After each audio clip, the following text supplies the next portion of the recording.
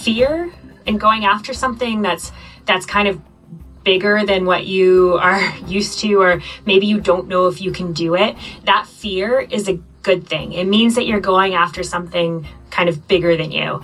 And it means you're going to push your boundaries. It means you're going to be able to test yourself. And, I don't think that you can find growth as much anywhere else if you're not pushing yourself and doing something that scares you a little bit, whether that's, out on the trails and you're going after an FKT, or if you're, challenging yourself with a rock climb, or if you're, pushing yourself in your job and your work or family or something like that. It's, going after something that makes you uncomfortable is I think really important.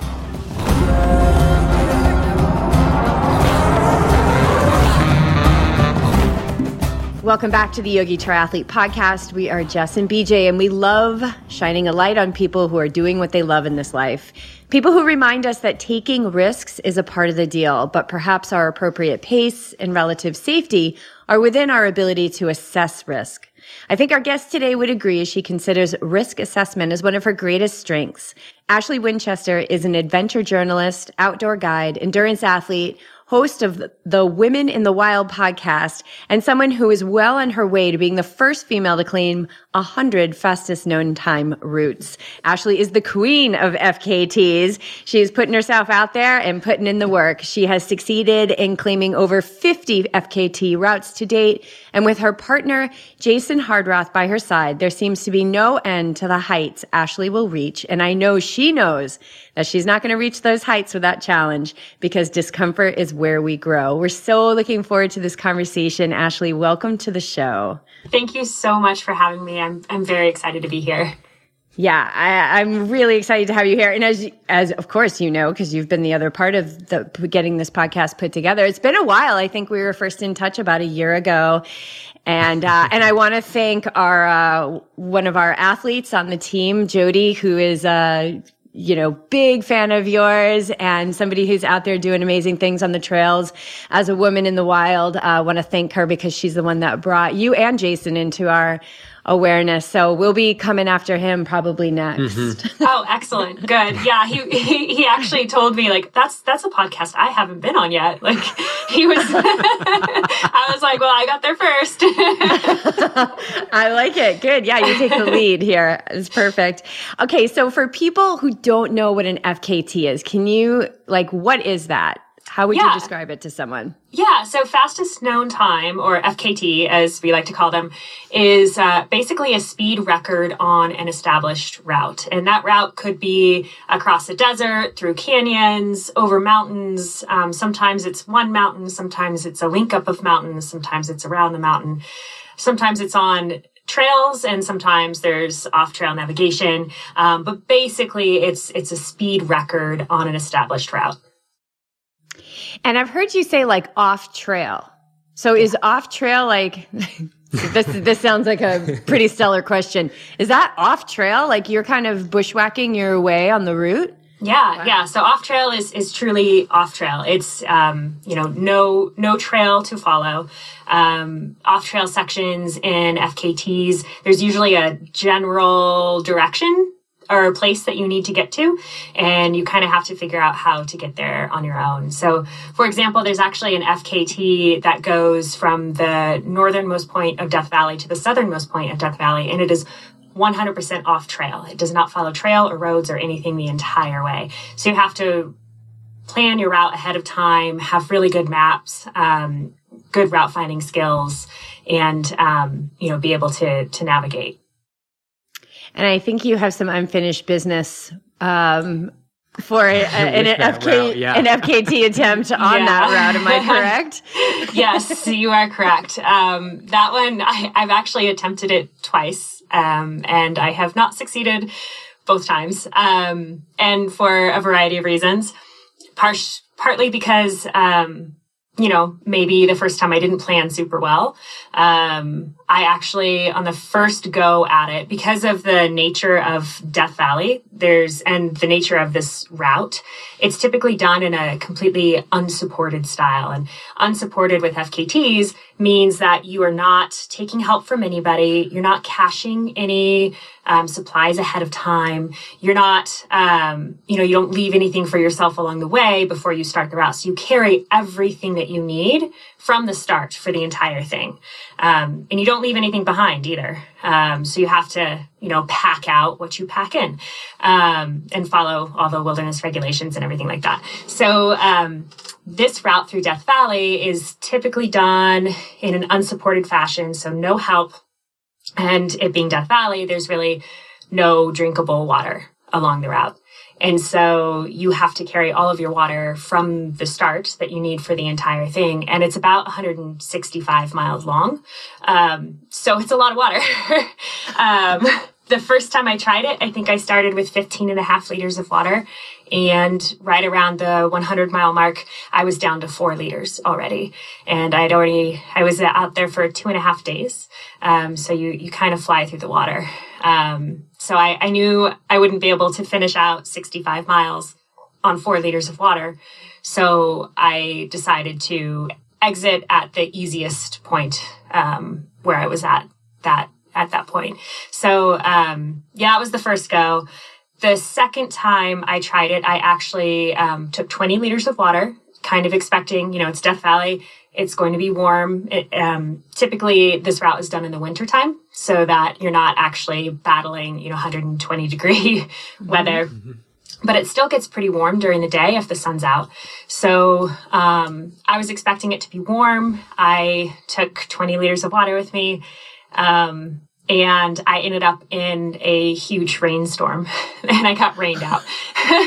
And because I got caught in a rainstorm, a lot of my stuff got soaked, and it was dropping down into the 30s in the evenings at night. And so I knew that it was kind of bad going forward at that point. So I decided to pull the plug on that one for personal safety reasons. And I actually was about to go back just this last February, so last month. And I ended up, as I was guiding on a big mountain in Argentina, on Aconcagua, I actually got COVID up at Camp 2, so above 18,000 feet, and ended up having to recover from that for most of February. I actually missed the window for it this year. And hopefully I'll get to go back next winter to try it again. Is there somebody who has the fastest, is this an established route? Somebody already has the fastest time. So you're shooting them to beat that time. Yeah. So it's an established route. Actually, no woman has completed the crossing unsupported yet. There have been multiple tries, and not just my two, but other women have tried it. It's really, really challenging. You think about Death Valley and you're like, well, it's just all flat and salt pan, right? But it's not. It's very hard to navigate. You're walking through really rocky washes and, through a lot of sand. You go through sand dunes, you go through mud pits. It's really, really challenging. And so on a map, it's kind of misleading because it looks flat. And you're like, oh, I can do that. I can walk through a dry riverbed all day. But it is very difficult. I would love to be the first woman to complete the unsupported crossing. There actually was a recent, a guy, Cameron, he just did it last February around the same time that I was going to do it. And he got a new fastest known time on it, which, it's kind of actually a blazing speed for that route. It's he did it in just under 5 days, I think. Wow. Yeah. Wow. Okay. So FKTs can be anything. What's the shortest one? So if that's I would assume is a longer one, 5, or maybe it's not even a long one. What's a short one? FKTs can be any length, really. There are FKTs out there that are 1 or 2 miles long. The kind of rules surrounding FKTs, the ethics surrounding FKTs is that it needs to be a classic and repeatable route. So something that somebody from, on the other side of the United States would want to come and repeat because it's cool. And so I know specifically in Connecticut, there's a bunch of really, really short FKTs on these like historic trails that are over there. So, 1, 2, 3, 8 miles long. But they can range anywhere from, a couple of miles to, the whole Pacific Crest Trail. And then some, there's a FKT on the Triple Crown. So, you can FKT the Appalachian Trail, the Pacific Crest Trail, and the Continental Divide Trail as one FKT. No, those are clearly like cool routes, but who's determining that it's cool enough to be an established route? Like, is there a governing body? Yeah. So, FKT, it's a community of people. It's not really governed by any one person specifically. FKTs, the initial kind of governing body, was developed by Buzz Burrell and Peter Backwin. And they kind of started this whole idea of FKTing by just running classic routes really fast. And so they did the John Muir Trail. And they started this like online forum. And FKTs have grown so much now that there's actually there are people in different areas of the US and around the world now that actually sort of check routes, make sure that they kind of qualify for what an FKT should be. And then they also verify FKT submissions. And so these people, like if somebody submits a new route, which you can do if you have a route in your neck of the woods or one that you know of, that you want to run as an FKT, you can submit that route as an FKT and it gets approved pretty much by, these, regional managers kind of. And once it's approved, then people can run the FKT. You have to actually record it on some kind of GPS. You have to take pictures. You write a report afterwards and you submit all of this evidence that you did the FKT and it gets approved and posted. So that's kind of how it works. Yeah, so you better love the process. Yeah. Yeah, it's a process. It's a process. And, you don't have to create your own FKTs. There are people out there who are, they use that as their creative outlet. And that's super cool. I've created a few FKTs myself. I have plans to create some more. It's a fun thing to do, but you don't have to do that. Like you can go find an FKT on the FKT website that you're like, okay, this one gets me excited and I'm going to go run this and see if I can beat the time or establish, the first time or whatever. And, you just have to make sure you record and submit evidence that you did it. So on a lower scale than that, we would be looking at like Strava segments. I don't know if you're familiar with Strava, but yeah, you can create segments which are super short. And I discovered this during COVID when everything was shut down. I'm like, okay, we're not racing. This is something cool to go check out. And then I did exactly that. I created a segment, but it's not a classic because nobody has done it except Jess and me. And so we're like the king and queen of this 3 mile, like up and down. But I totally get it. Like I just started looking for things that were already established, things that I kind of thought possible was in my reach. Maybe after a few tries I could get there, but it became that allure to me with no racing. It actually like pulled me in a little bit. Yeah, FKTs really blew up in 2020 when all of the races were canceled. Everybody needed a reason to use their fitness and wanted something to, give themselves a goal to aim for. And so FKTs really grew substantially in 2020. So tell us how you got into this. Like, how do you get to be, the female leader of FKTs across the globe? Were you a runner your whole life? Like, do you have to be super fast? Like, how did you get into this? And tell us that story. Well, this is actually kind of the fun part. And what gets me really excited about FKTs is I've never been a super fast runner. I've always been, in races, kind of a middle of the pack sort of person. Like I was never outstanding. I did better in longer distances. So ultra races.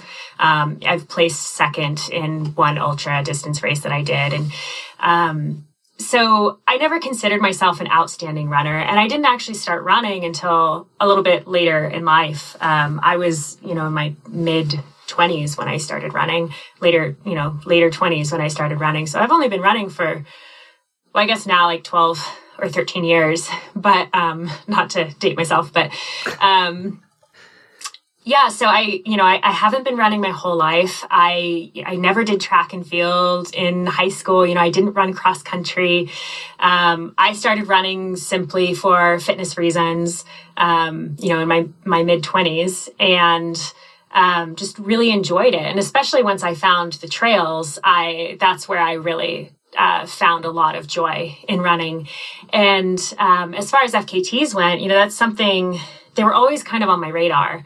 As the more I got into running, it's like you hear about these FKTs on the rim to rim to rim of the Grand Canyon and these blazing fast speeds on the John Muir Trail. And, I was always attracted to the idea because I just really love being in the wilderness on my own. I've never been a huge fan of races, and the fanfare and the competition. And I just really love the peace of being in the wilderness, on my own. And so FKTs definitely drew my attention because of that. But because I've never been, a first place runner, I've always been kind of a middle of the pack runner. I just thought that they were out of my reach. And it wasn't until I met Jason, and Jason started doing these really big mountain link ups and things like, running around Crater Lake and tagging all the 7 highest peaks. And it was kind of like, wow, that's really cool stuff. I want to do that. But then he started submitting them as FKTs. And I kind of went, wait a second, I want to do this stuff. That sounds really cool. And I ended up going after an FKT, just an obscure FKT in the Bay Area in California, and got the FKT and kind of went, all right, game on. This is cool. I like this. And so I do credit Jason for kind of convincing me to start doing them. And he definitely, out of the two of us, he discovered it first. But I definitely, hooked right into it. So you mentioned, you love to be on the trail by yourself, but we live in this society that has, conditioned us women that we should feel fear, that we are not safe when we're on the trail. And did you come up against that kind of conditioning or programming in your own mind, or just being out there and being in that freedom and realizing that you were actually safe, that fell away? Yeah, I've never felt that fearful in the outdoors. I was taught as a kid, as a woman, as a girl growing up, that the things to fear are people, pretty much.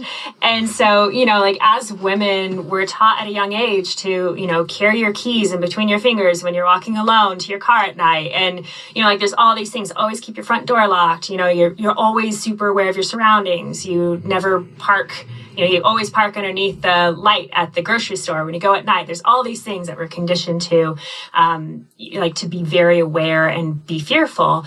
But I am really lucky in that I grew up in a way that I was outdoors all the time when I was a kid.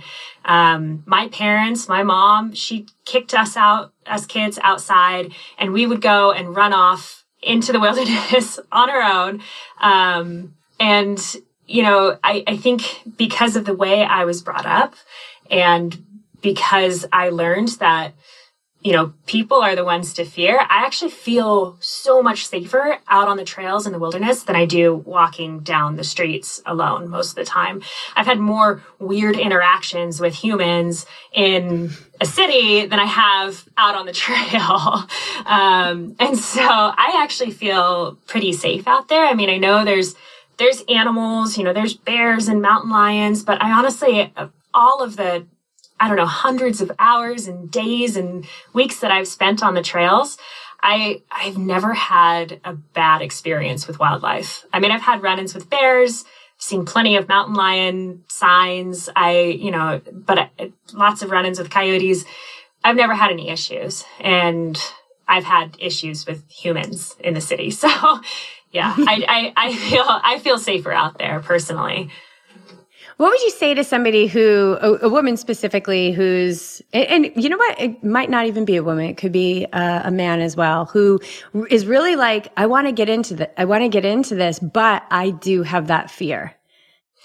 Yeah, I know. So that fear is pretty deeply ingrained in a lot of us. And I think the best way to do it is to start slow. Find a trail that's near a place that you feel safe. You don't have to go very far on it. Just get yourself out there, go to the trailhead, walk a quarter mile up the trail, evaluate how you feel. And then, if you feel a little uncomfortable, that's okay. You can push a little bit further. And one thing that I've found is with people, I mean, I want to say women, but with people, once they start kind of getting out there and feeling comfortable and getting to know their local trails, I think that's a huge part too, is just kind of like getting to know the local trail system so that you don't ever feel lost. And so that takes a little bit of exploration. Take a map with you, have a map loaded on your phone, take your GPS, anything like that makes you feel more comfortable, that you can get back to your vehicle safely. But I think it's just good to start slow and just kind of slowly expose yourself to the outdoors and being alone on the trail, or take a friend with you first, and kind of get more comfortable out there and with the terrain and everything. And then of course, take stuff with you that makes you feel like you could handle a situation if something were to come up.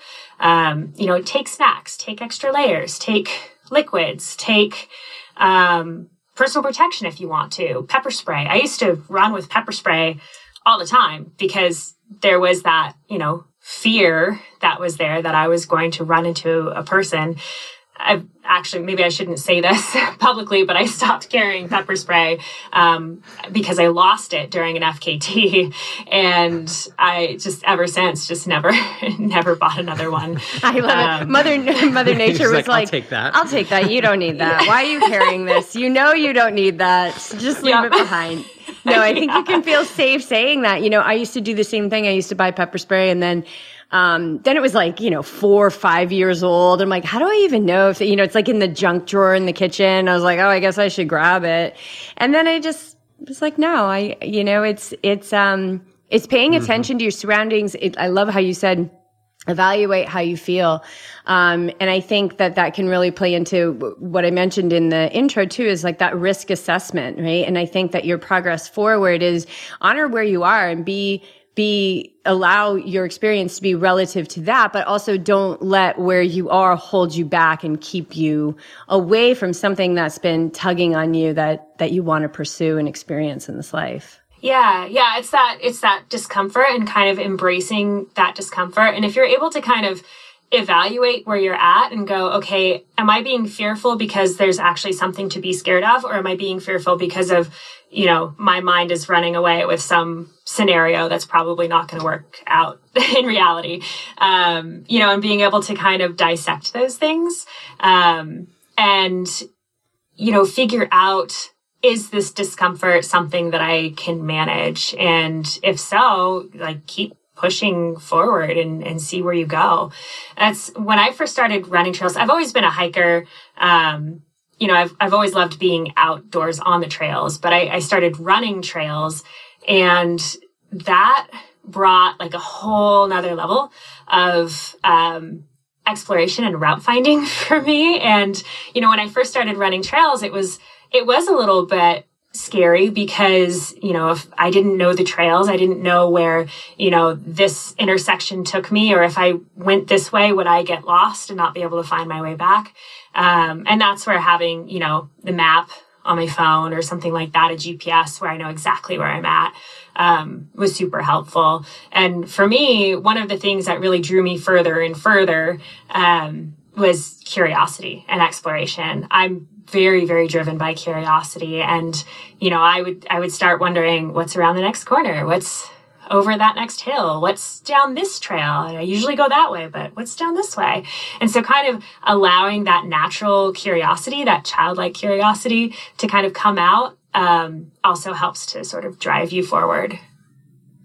Well, that's that split moment what I feel connected to what you're saying is you can change that fear, because fear and excitement come from the same part in the body. So you can actually flip that fear around and turn it into something so exciting and engaging and unknown, even though that adds a little bit of fear, to be something that you may want to start seeking. Like you start seeking these avenues that you've never been to before. Do you feel like you're getting into that place where you're like, oh, I'm after, not after discomfort, but after something that is extremely challenging, that maybe in the back of your mind just a little bit, there's a little bit of fear that wants to hold you back? Yeah. There's a quote, and I might destroy it by trying to repeat it right now, but it's something along the lines, if your goal doesn't scare you, then it's not big enough. And I love that, because it reminds me that fear and going after something that's kind of bigger than what you are used to, or maybe you don't know if you can do it, that fear is a good thing. It means that you're going after something kind of bigger than you. And it means you're going to push your boundaries. It means you're going to be able to test yourself. And, I don't think that you can find growth as much anywhere else if you're not pushing yourself and doing something that scares you a little bit, whether that's, out on the trails and you're going after an FKT, or if you're, challenging yourself with a rock climb, or if you're, pushing yourself in your job and your work or family or something like that. It's, going after something that makes you uncomfortable is I think really important. Well, I'm glad you move to that, because it was something we come up against so often, and something we experience ourselves and you experience, but other people, it sort of like paralyzes them. Is you're in this job that is comfortable and it's known and it's okay, yet it's not making you happy, or you feel like there's something else out there. And so you were in vet medicine for 13 years, and I'm assuming you were comfortable there and you loved it. But something has to pull you away from that comfort zone to push you into the unknown. We did it ourselves. We quit our jobs and, packed up, sold our house and moved across the country. And yes, it's unfamiliar and scary, but now that we're on the other side of it, and I'm sure you are too, it's like, why didn't we start this sooner? So how did you butt up against that when you left your profession? Yeah, that was a really scary change for me, because of the enormity of it. I mean, veterinary medicine isn't easy. And, my job, I was a veterinary assistant that kind of specialized in internal medicine. And so I was kind of a really important part of this team of people, a small team of people, within the hospital. And I was in it for so long that I was actually really comfortable there. I knew what I was doing. I also, was learning constantly. It definitely pushed me as far as, my ability to focus and stay on my feet and just, respond really quickly. And there were so many things that were really amazing about it, working with the animals, the people that I worked with. But I definitely got to a point where in that job, I wasn't feeling the joy anymore.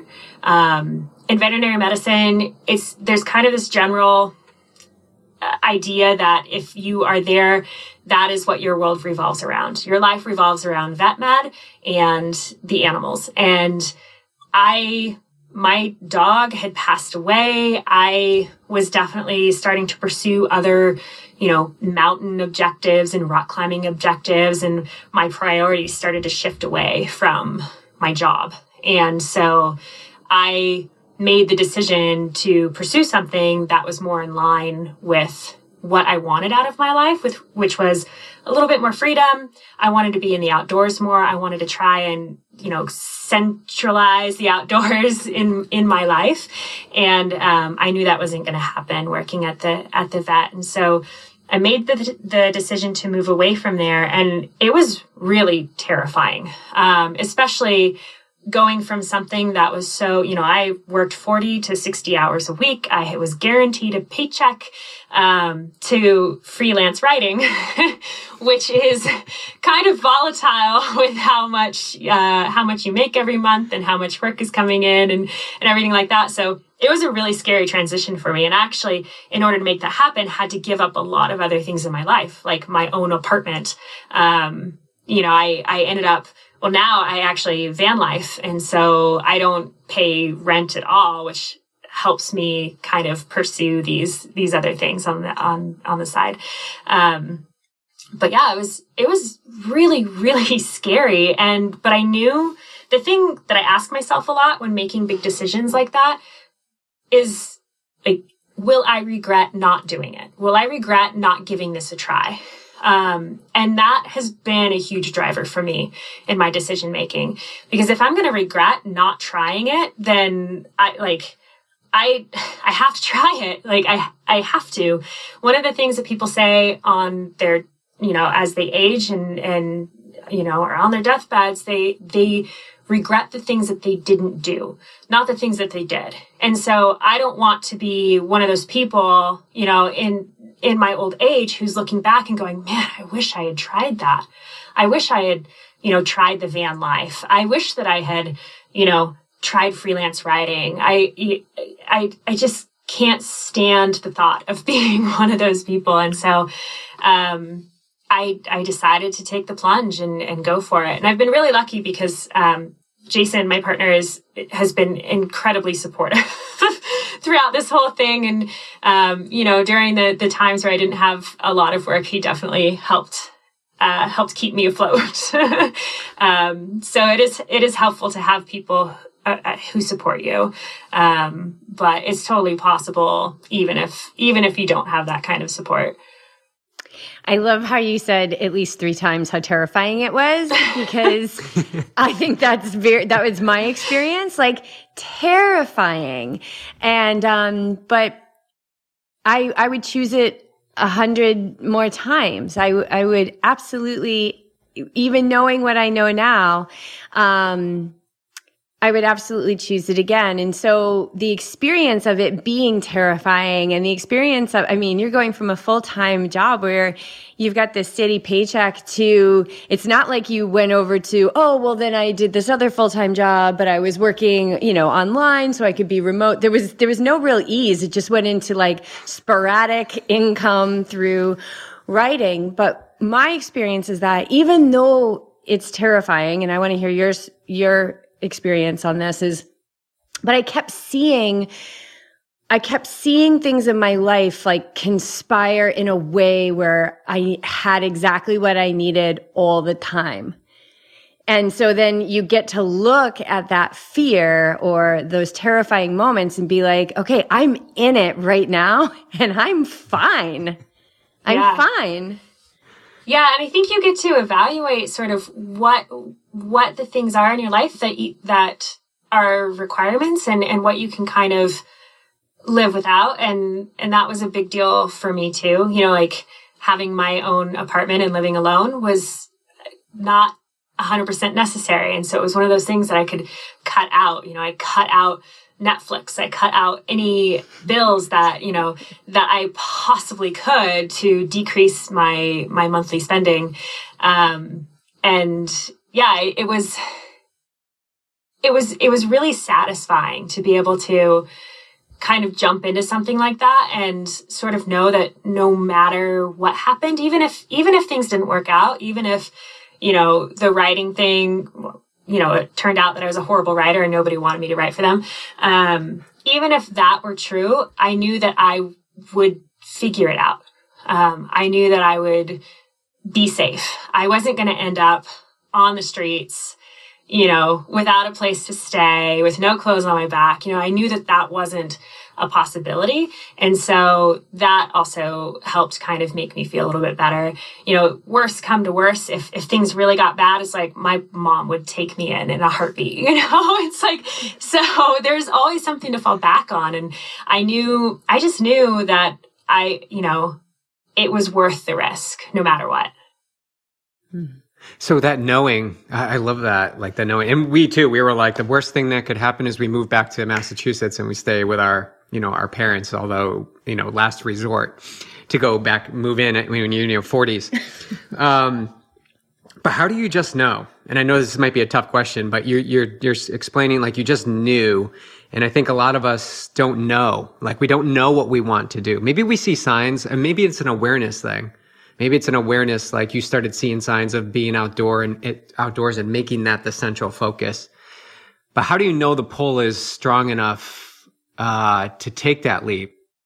If that makes sense. It might be a general question. Yeah, I mean, I knew that I needed a change because I wasn't happy where I was at, and I had spent a lot of years being unhappy. I was in an abusive relationship for about 8 years. And I got myself out of that and started to just do things for myself and started to find my own happiness. And it got to this point where I knew that in order to be happy, I was going to have to change jobs. I was going to have to figure something out.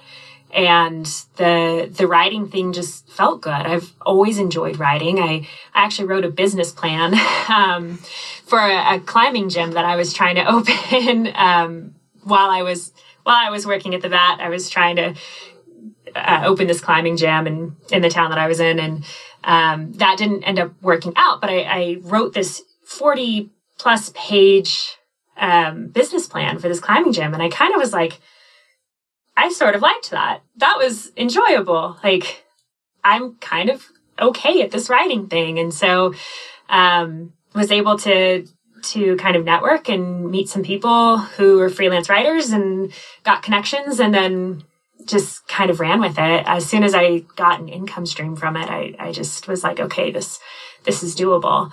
But I mean, the knowing that I'm going to be okay, that took a little bit of work, because, when you're changing your life that drastically, it's really easy to kind of think about the worst thing that could happen, and the worst thing that could happen, I guess, is that I end up on the street, sleeping in front of, somebody's door on downtown or something like that. But when you really think about it, is that really a possibility? Well, no, I have friends who care about me. I have family who cares about me. I could always go back to the vet, like they'd take me back in a heartbeat. And I knew all of those things. And so it was kind of like, why not? Why not give it a chance? I'm not gonna end up on the street, and I'm always going to have the opportunity to work back at, where I was. So why not go for it? And because you went after this expansion of what you love in your life, like, it is also led to other professional opportunities, like becoming a guide. So when does that come into your life? Yeah. The guiding thing was kind of, I feel like it was an accident. I started climbing Mount Shasta, and I was climbing Mount Shasta fairly frequently. Every year I would go up a different route. I just kind of really started to enjoy the mountain. And just for those who aren't familiar with Mount Shasta is a over 14,000 foot peak. It's 14,179 in Northern California, and it's one of the Cascade volcanoes, and it's just this massive mountain. You can see it from I-5, when you're driving through California. This huge mountain that just kind of like pops up out of nowhere.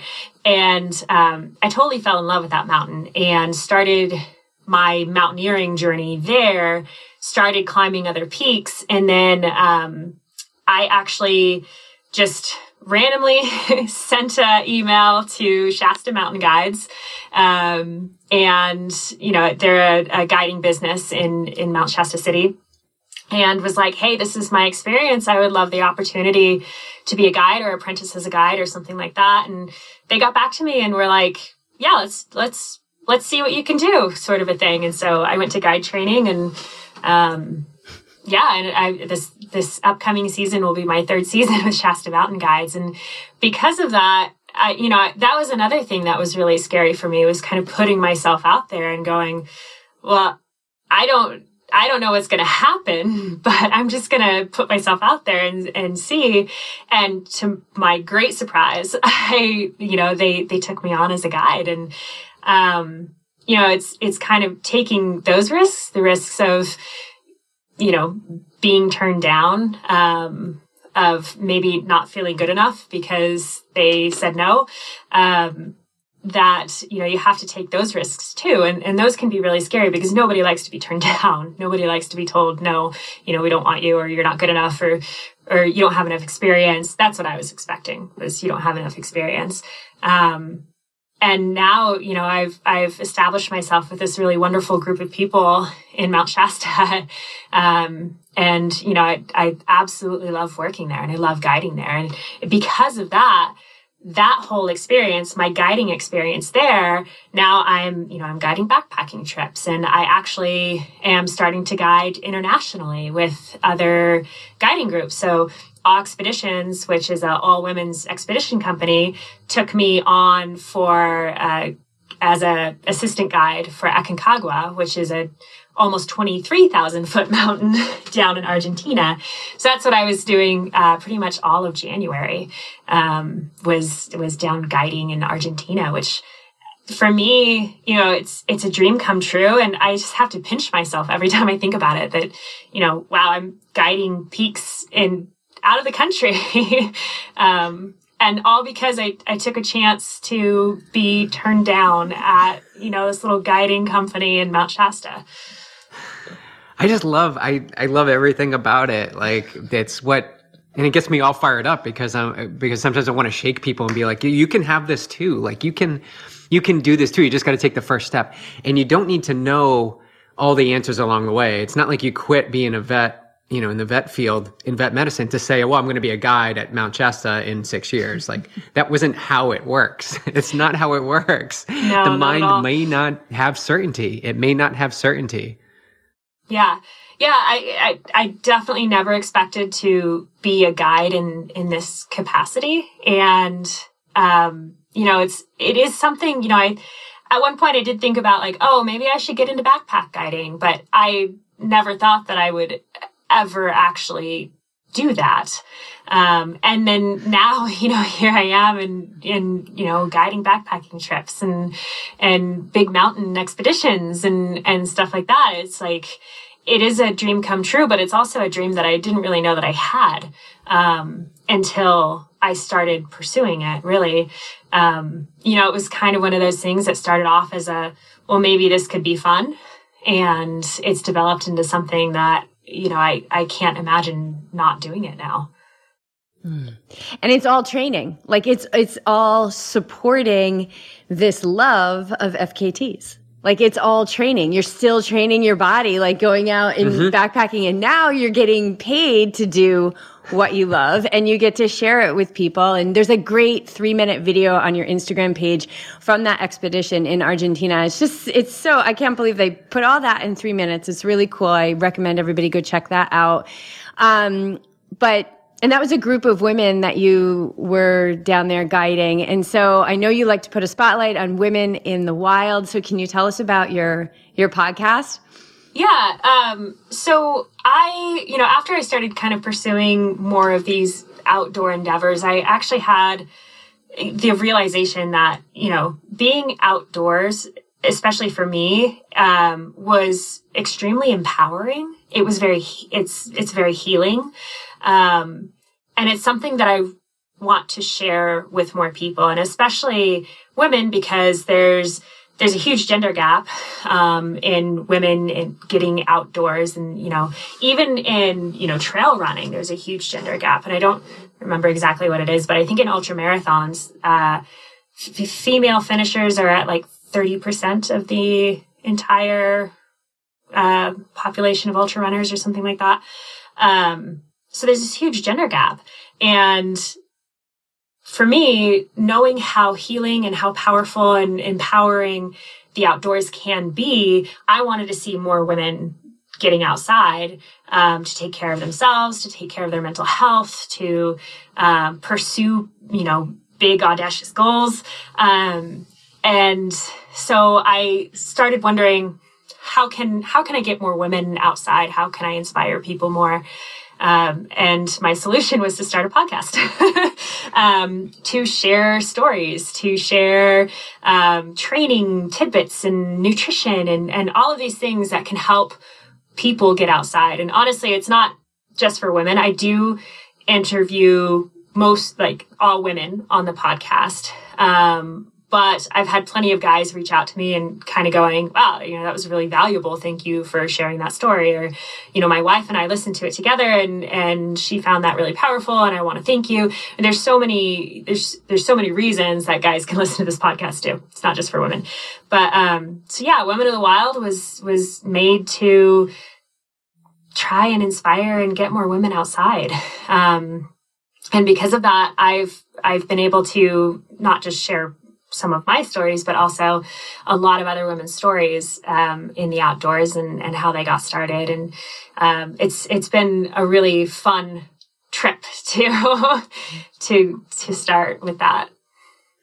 So when you think of the interviews that you've done, is there a story that just boom pops in your mind right now? It doesn't have to be the most amazing one, because I'm sure they're all amazing, but is there one that just kind of left a mark on you with some of the conversations you've had?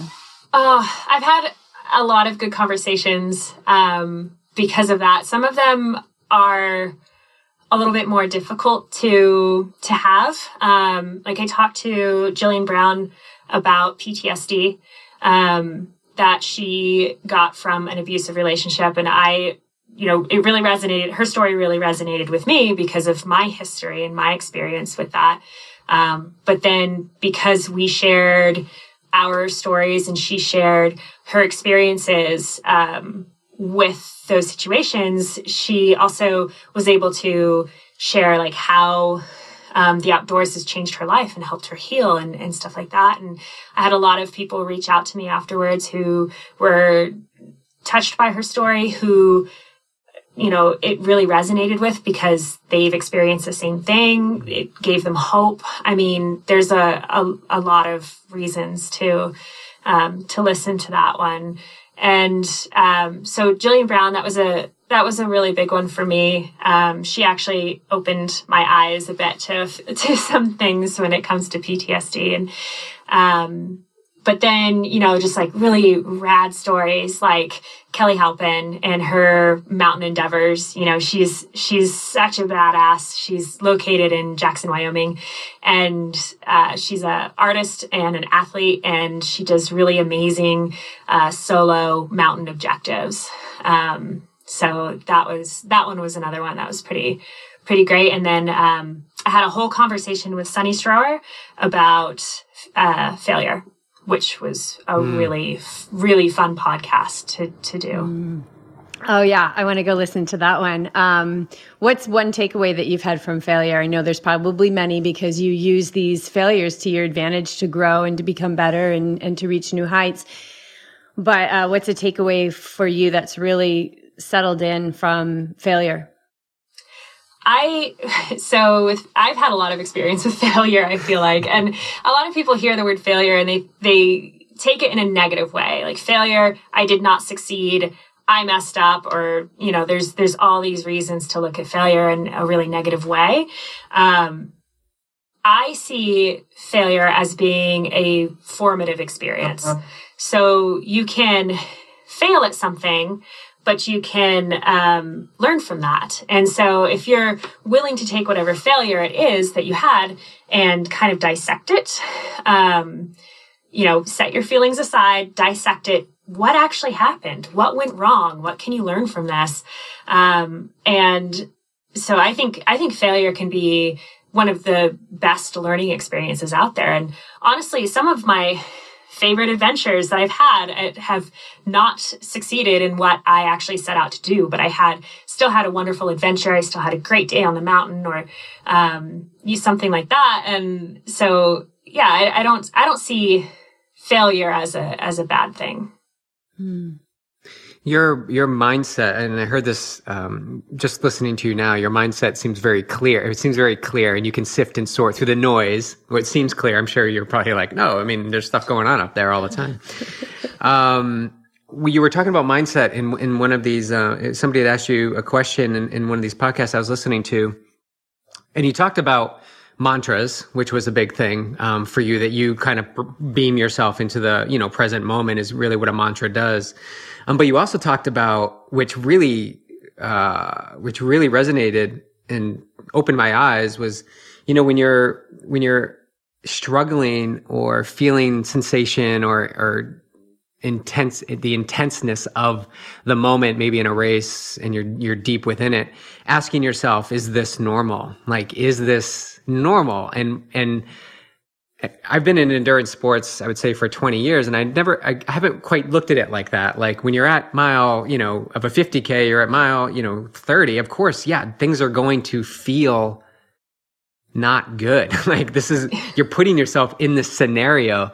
Maybe you can speak a little bit more to that, and as to how you sort of trained your brain or sifted, or maybe you had that aha moment that you were able to shift from this sucks to, oh my God, this is exactly what it should feel like in this moment.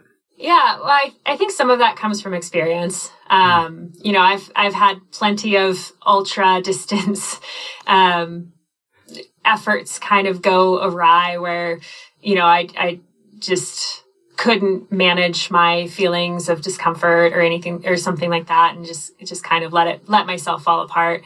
But I do think that, when I go into a big effort, there's going to be some level of pain and discomfort. And for example, during the Tuck Up Trail FKT that I did with my friend Sunny, that's like a 80 something mile trail. It's not really a trail. It's mostly off trail route finding, along the north rim of the Grand Canyon. It's very remote. We got about halfway through and to this point where we could bail if we wanted to. It was an easy bailout option. And we stopped there and kind of discussed, we're both really uncomfortable. We're both pretty dehydrated. We both considered quitting. But once we sat and kind of talked to each other, it was like, why would I quit right now? Because my feet hurt? Well, I'm 40 plus miles into an 80-mile effort. Of course my feet are going to hurt. Because I'm tired? Well, of course, I'm in the middle of a 2-day long effort with very little sleep. Of course I'm going to be tired. Those are normal things to feel at that moment. And so kind of taking a step back and going, well, I expected this. I expected my feet hurt. I expected my muscles to ache. I expected to be tired. That's normal. Okay. Well, then why would I quit? Why would I stop right now when these are all things that are expected? And so I think kind of changing your mindset on what normal is within those moments helps to overcome them. And so, when Sunny and I sat down and had that conversation during the Tuck Up Trail, it was kind of like, oh, okay, well, neither one of us are having a massive mental breakdown for any reason. We're still totally fine. We still have water. We're not going to starve to death. We have plenty of food. It was kind of like, well, why would we quit? Let's keep going. And so having that kind of conversation with yourself, I think, is really helpful.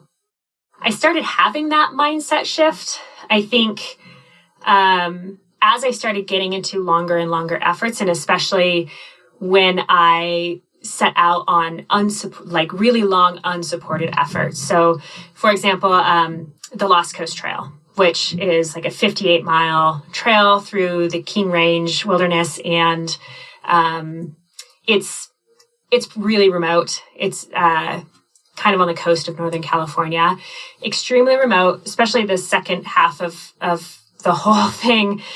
It's really challenging. It's very remote. And I remember getting about three quarters of the way through and sitting down on the side of the trail going, I want to quit. I was on the verge of tears and I'm like, I want to quit so bad.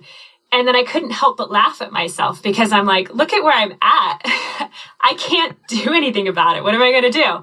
Like, nobody's going to come and carry me out. There's no way for a car to come pick me up. I'm not going to call a helicopter. I can still move just fine, And I couldn't help but laugh at myself because I kind of was like, what am I doing? I'm feeling sorry for myself when I should just keep moving forward. And, so it was those kinds of experiences where I was like, there's literally nothing I can do right now except for just keep going. That helped that mindset shift a little bit. And now every single time I have one of those experiences where like, oh, I want to quit so bad, I laugh at myself because I'm like, well, what am I going to do about it? I'm not going to call a helicopter. My leg's not broken. So no one's coming for you. Nobody's coming. Nobody is coming for you. That's so true.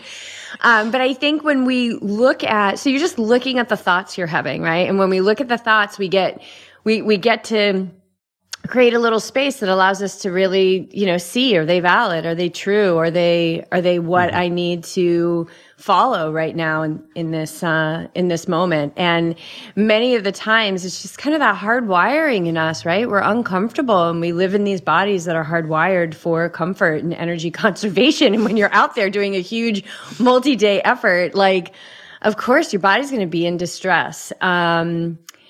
Yeah, I think it's a beautiful technique. I hope people use that because we can get caught in that, catastrophizing mind. And then it's just a really big energy suck, energy that you need to get out of this, remote wilderness where you are.